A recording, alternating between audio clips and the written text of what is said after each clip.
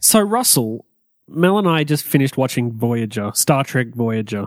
Ooh, you're a bit behind. I hope you tried to avoid the spoilers. I mean, it's been a little while. Actually, I did manage to avoid the spoilers. The final episode was a complete surprise to me. I had no idea going in whether or not the series, which obviously finished, I think it finished like early 2000s, early noughts. Is that what it's called? Noughts? Early in the noughties, yes. And I had no idea if like the series had like just been cancelled and ended, or if it had like come to a nice conclusion or what. Like I had no idea. But it turns out that it was quite a decent series finale, and here we are.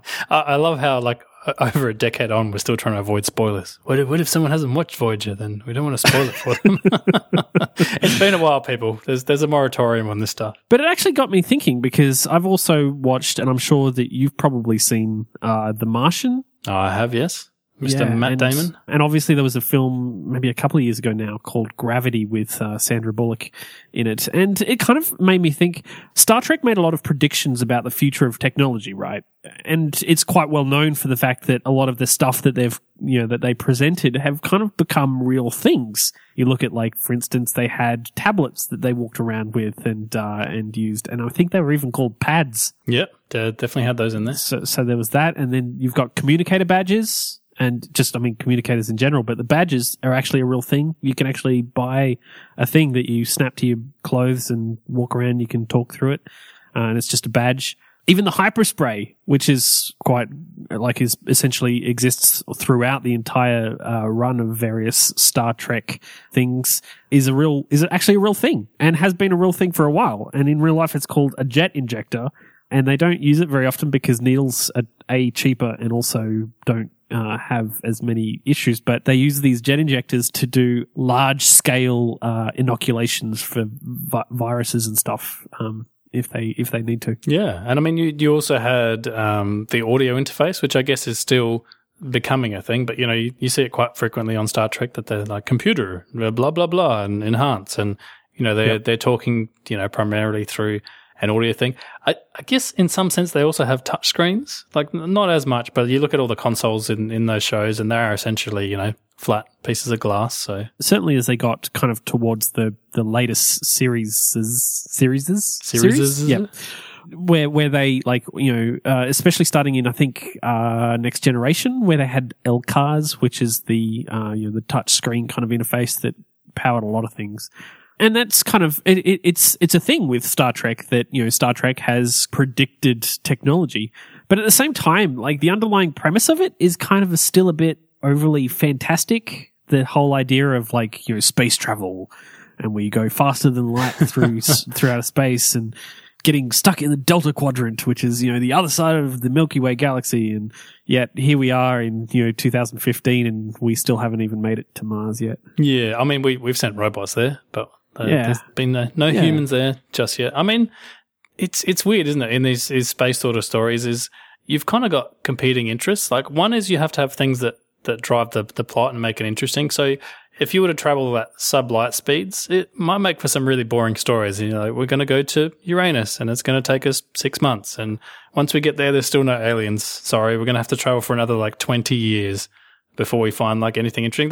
That doesn't make for an interesting space show. So you need things like, faster than light travel. You need wormholes. You need getting stuck places. You even need weird things like let's hop in a shuttle and go down to a planet, because that gives our two characters a chance to, interact one-on-one without the rest of the crew. Some of that's needed, but some of it's just cool. Like if you think about things like, do you remember the holodeck from Star Trek, where you can be in a room that's a certain size, but it can be any space and filled with anything. It can feel like a vast world. You've got what's that thing that makes food? The replicator. The replicator is basically making food out of, your bodily functions. So I don't know if you followed that too closely, but you go to the toilet and next thing, dinner's on the table. Yay. Well, and even that's becoming a real thing. They've got 3D printers now that can print food, and they're working their way towards actually making it a more clever thing. I mean, it doesn't build it from atoms yet, but soon. The thing is though, you say that you say that there's that you kind of need that stuff to be interesting. But it's also, on the flip side, we've started, not even necessarily super recently, but I guess more so super recently with movies like Gravity and The Martian going kind of to the opposite end of the spectrum and looking at this kind of space travel, space exploration through like a not distant future point of view.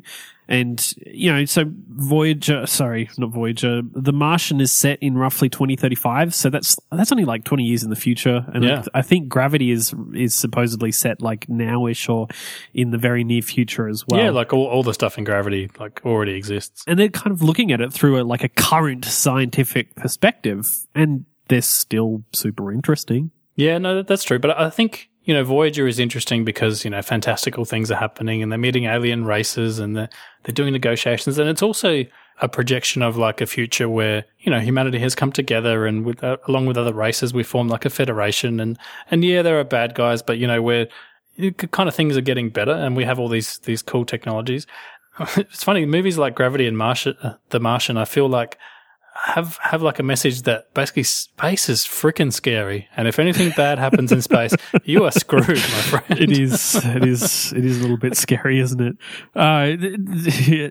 Every chance is like you're going to die. Yeah. Like, I don't want to get too far into spoilers, but when she's trying to get back to Earth, and there's basically only a few ways you can get back to Earth as an astronaut up there. You can't just magically, parachute your way back down. It doesn't work like that. You've got to get into something that has heat-proof shields and parachutes and all sorts of other stuff. And then you still have to land somewhere where people can pick you up. And add to that, you've only got a certain amount of oxygen and like everything else. It is really easy to die in space. I don't know about you, but watching those two movies just makes me think, I like the idea of space. I think it's cool that we want to go to other planets. I'm all for that. But I don't know if I want to be the person, on the first few trips. I mean, would you do it? Like if the people are like, hey, let's go to Mars, we're going to set up a colony there. Like, would that interest you at all? See, I feel like maybe it would. I feel like maybe I could do it. I don't necessarily know if you just like offered me a spot, you landed your spacecraft at my front door and said, sounds hey, like look. A weird euphemism now.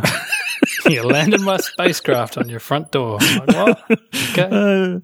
If you pulled up to my house and said to me like, hey, like jump in the car and we're gonna take you and we're gonna fly to Mars, we're gonna leave right now. Yeah. I don't necessarily know if I'd be like super keen on it, but I'd like to think that I would, especially given the time frames. See, the thing is about this is something interesting actually, because Voyager does an episode where they kind of call back to that, because Star Trek in the 20th century, like they just love the 20th century in Star Trek. And in Star Trek, it's history, but everybody knows something about the 20th century, which is crazy. Yeah, it was a good time to be alive.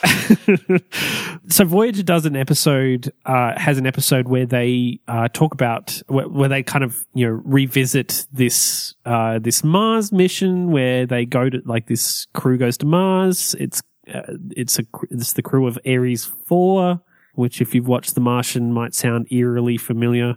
And it's set so that mission is set in 2032, and The Martian, which is the crew of Ares 3, is set in 2035. So the time frames are a little bit different, but it's still in the 2030s, right? Yeah. And so I forget what my point with that was. I think I'm going to guess where you're going. You're trying to say that this is all like, unless you and I sort of die of unexpected circumstances, we're going to make it to 2035. That this is within our lifetime.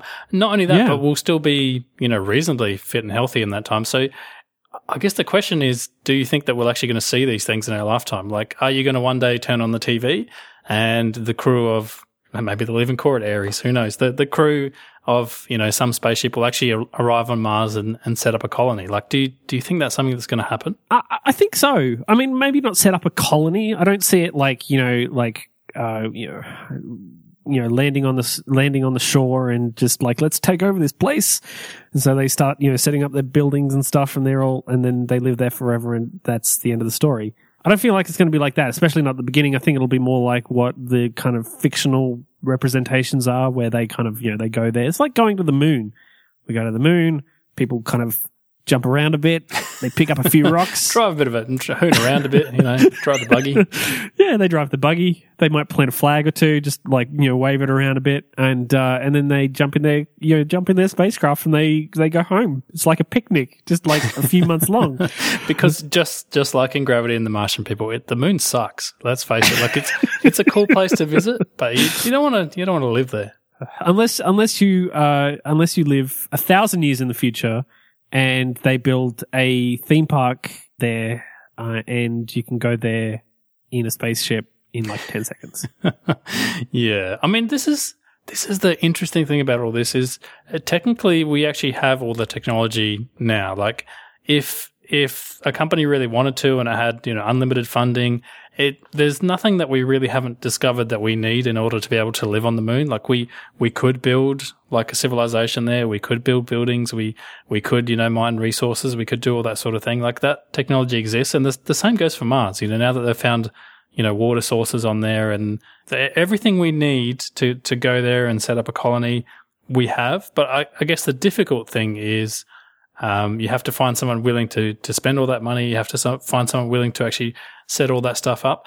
And then you actually have to find people that want to live there. And there has to be a reason, for being there as well. Like, I think a lot of stuff is driven by, exploration. Like humans wanted to be on the moon. We really seem to want to be on other planets as well. That's cool. But in order to live there, you kind of have to have like a really compelling reason to go. Yeah. Well, I mean, other than like, why do you think that we are so kind of intent on finding our way to other planets? Is it just because we need to like put our foot on something?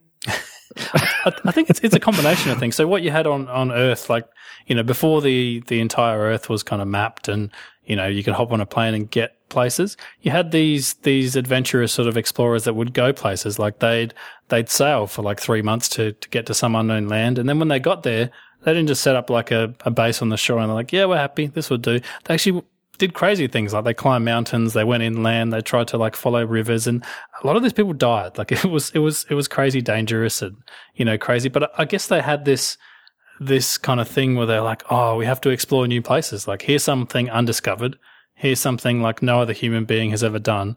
Like for some reason that just seems to drive people. They're like, I want to do, things that no one else has done. Yeah, I guess that's kind of right. But I mean, and that kind of, that sort of thing could theoretically drive our need to like go to the moon or whatever. But it doesn't really kind of answer the long-term question. Like what do we do? What happens after Mars? Like once we've, been to Mars maybe once, maybe twice, what then? Like, do we continue going to Mars? Just keep looking around and be like, hey, we've been here, good. Do they start setting up like, like tours, like bus tours type thing where you jump on a spaceship and they fly you out to Mars and you have a bit of a look around and, take your photo with something and then, fly back. I mean, it's been a really long time since anybody's actually landed on the moon other than like, the occasional robot, I think. Do you think that may be the same situation with Mars? Like, we'll go there until we're bored, find something else to do. Yeah, well, see, that's the hard thing is like you look at space and it's so vast and it's so amazing and it does give you the sense that you want to explore it. But the problem is in reality, like a lot of these places that are anywhere near us are completely uninhabitable. So Mars, doesn't have enough atmosphere to support life. It doesn't have, running water to, grow plants and whatever else. And it's not somewhere unless you do, some crazy science fiction-y type things where you terraform it and you put an atmosphere on it and you start to grow plants and stuff like that. It's not somewhere that's actually like hospitable to human life. And that makes it a bit different to the early explorers. So if you think about people that came to Australia and America and all these other countries that, they hadn't been quote unquote discovered, I realized there was people living in all these places and they probably felt a bit put out. They're like, hey, we discovered your country. And they're like, yeah, I freaking live here, dude. Like I've lived here my whole life. You didn't discover anything. But anyway, separate topic. Like you go to Mars and you can't just live there. There has to be a whole bunch of technology and things that happen. And I wonder in the long run if that's going to be, I don't know, a kind of depressing thing that we can get to these places, but it's very hard to live on these places. And you really have to be determined and set up a lot of technology and a lot of, measures to actually just enable you to live there. And even then, like your quality of life's not initially going to be the same as it is here. Like you can't You can't hop on a plane and go and visit like the Eiffel Tower. You can't stroll by the lake. You can't, go for a walk. You're stuck in this colony with like all these other people, and you can't go outside because outside is very dangerous. Like I don't know what that means for the future. And the only thing I can think of that's driving us there is you look at history and you can kind of see things like the dinosaurs. Like you find these fossils and you're like, at one time these things were all over the place, and now they don't exist anymore. And I think that drives people a little bit to think that what if something happens to this planet that we're on? Like we're not actually anywhere else, and that would be the end of, I guess the human race. Yeah. So maybe what will happen in the future is that the space race will kind of turn into a terraforming race, and we like try to figure out how to terraform places. Maybe. Do you think that's even a possibility? I honestly don't know enough about science. I mean, I've read plenty of books where they do it. They set up some machines and they make themselves some atmosphere. And I guess once you've got an atmosphere, then you can do other interesting things like filling it with oxygen that doesn't escape into space and growing plants. And then presumably somehow you get running water. Maybe, I guess. I don't know.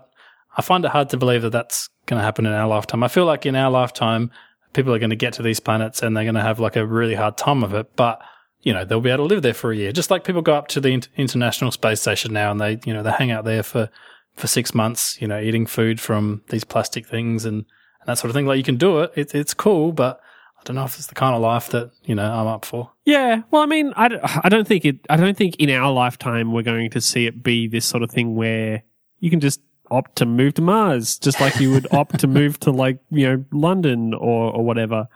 I don't think there's going to be an episode of Topical where we look into what you need to do to move into planet. Yeah, if anyone goes, it'll be Ben. He'll be first. Yes, it will be.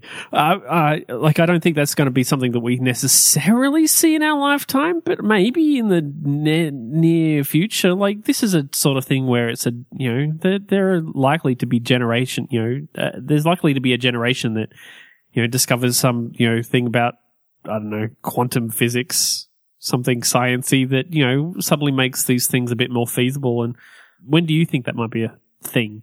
Well, I think about this sometimes. So you talk to the old people, like people older than us, and you ask them about their childhood, and you're like, what was it like? And they're like, well, I grew up, we didn't have a fridge, we didn't have electricity, we didn't have running water. Like, you had to go to not a well, but you had to go to like a place nearby where you got your water. You had a horse and cart to get around. And you wonder, like, at that time, we went to the moon, I think, in the early 60s, if I remember this rightly. You imagine someone that was born in, 1910, 1920-ish. Would they have imagined that, that man was going to step foot on the moon? And probably not. Like, there weren't even really planes at that stage. There was barely cars. There was all these things that we take for granted today didn't exist then. And yet people lived, from that generation to, hey, we built a rocket ship. We sent some dudes to the moon. They planted a flag up there and they came back. I mean, that's a pretty impressive turnaround for such a short period of time. And that's the only thing that makes me wonder, could some of this happen? And I do wonder sometimes if the only thing that's holding us back is a massive amount of will to go there. I mean, I wasn't alive during the Cold War, but from what I understand of history, like the driving force was it was us against them, and we had to prove that, we could do it better than them, and we had to put a person on the moon, before they did it. And that was a huge amount of resources, a huge amount of expenditure, like I'm sure billions, if not trillions of dollars worth of, today's sort of cash money went into it.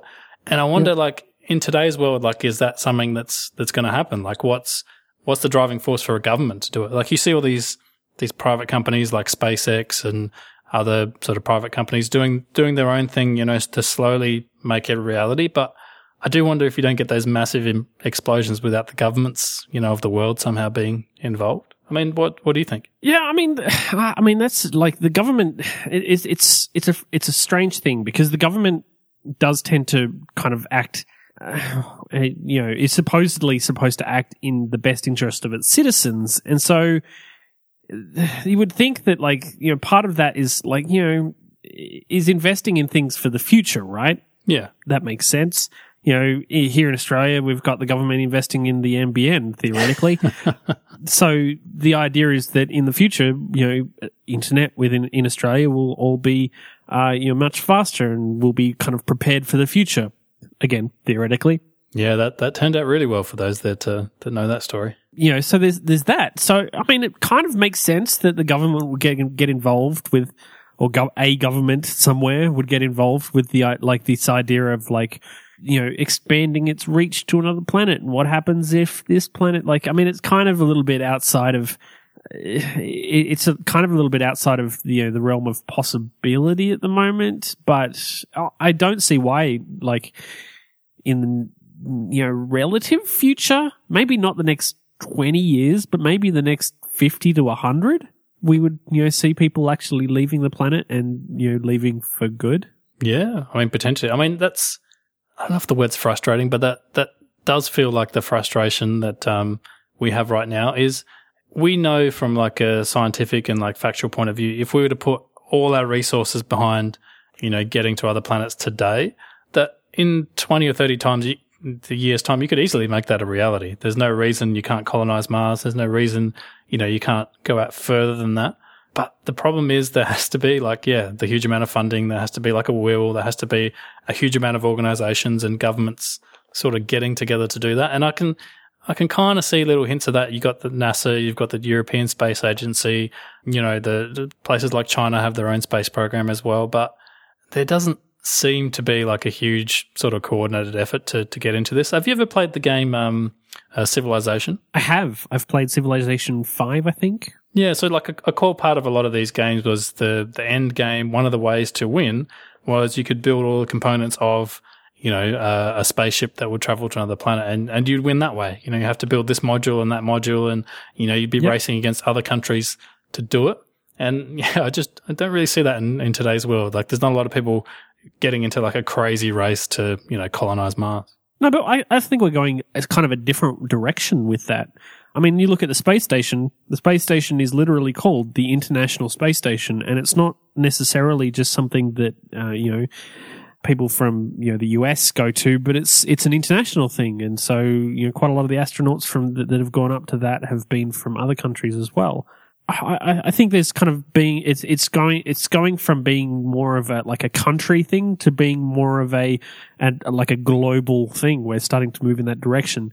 The problem is that that's innately difficult because, we're very hard, as people, we find it very difficult to cooperate with people that we're close to, let alone, other people from, that are completely different to us.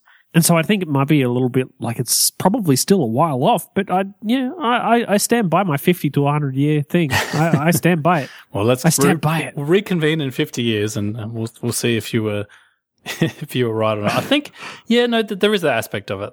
There are international corporations going. We do have, like you say, a space station. We have, other things that we coordinate on, and they seem to work reasonably well for the most part. So maybe, I do wonder if in the short term, the other thing that's going to hold us back is that, like I said before, space is freaking huge.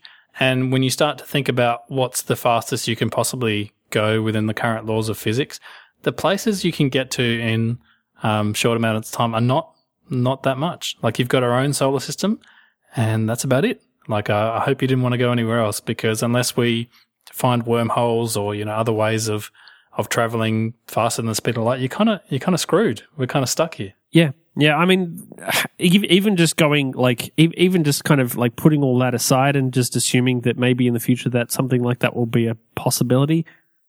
You've got to get past the idea that space is terrifying. You can be just, hanging out in your little spaceship and you're just yep, I'm all good. And then all of a sudden this, pebble-sized rock just goes flying through your hull and just tears things to heck. And all of a sudden it's just boom.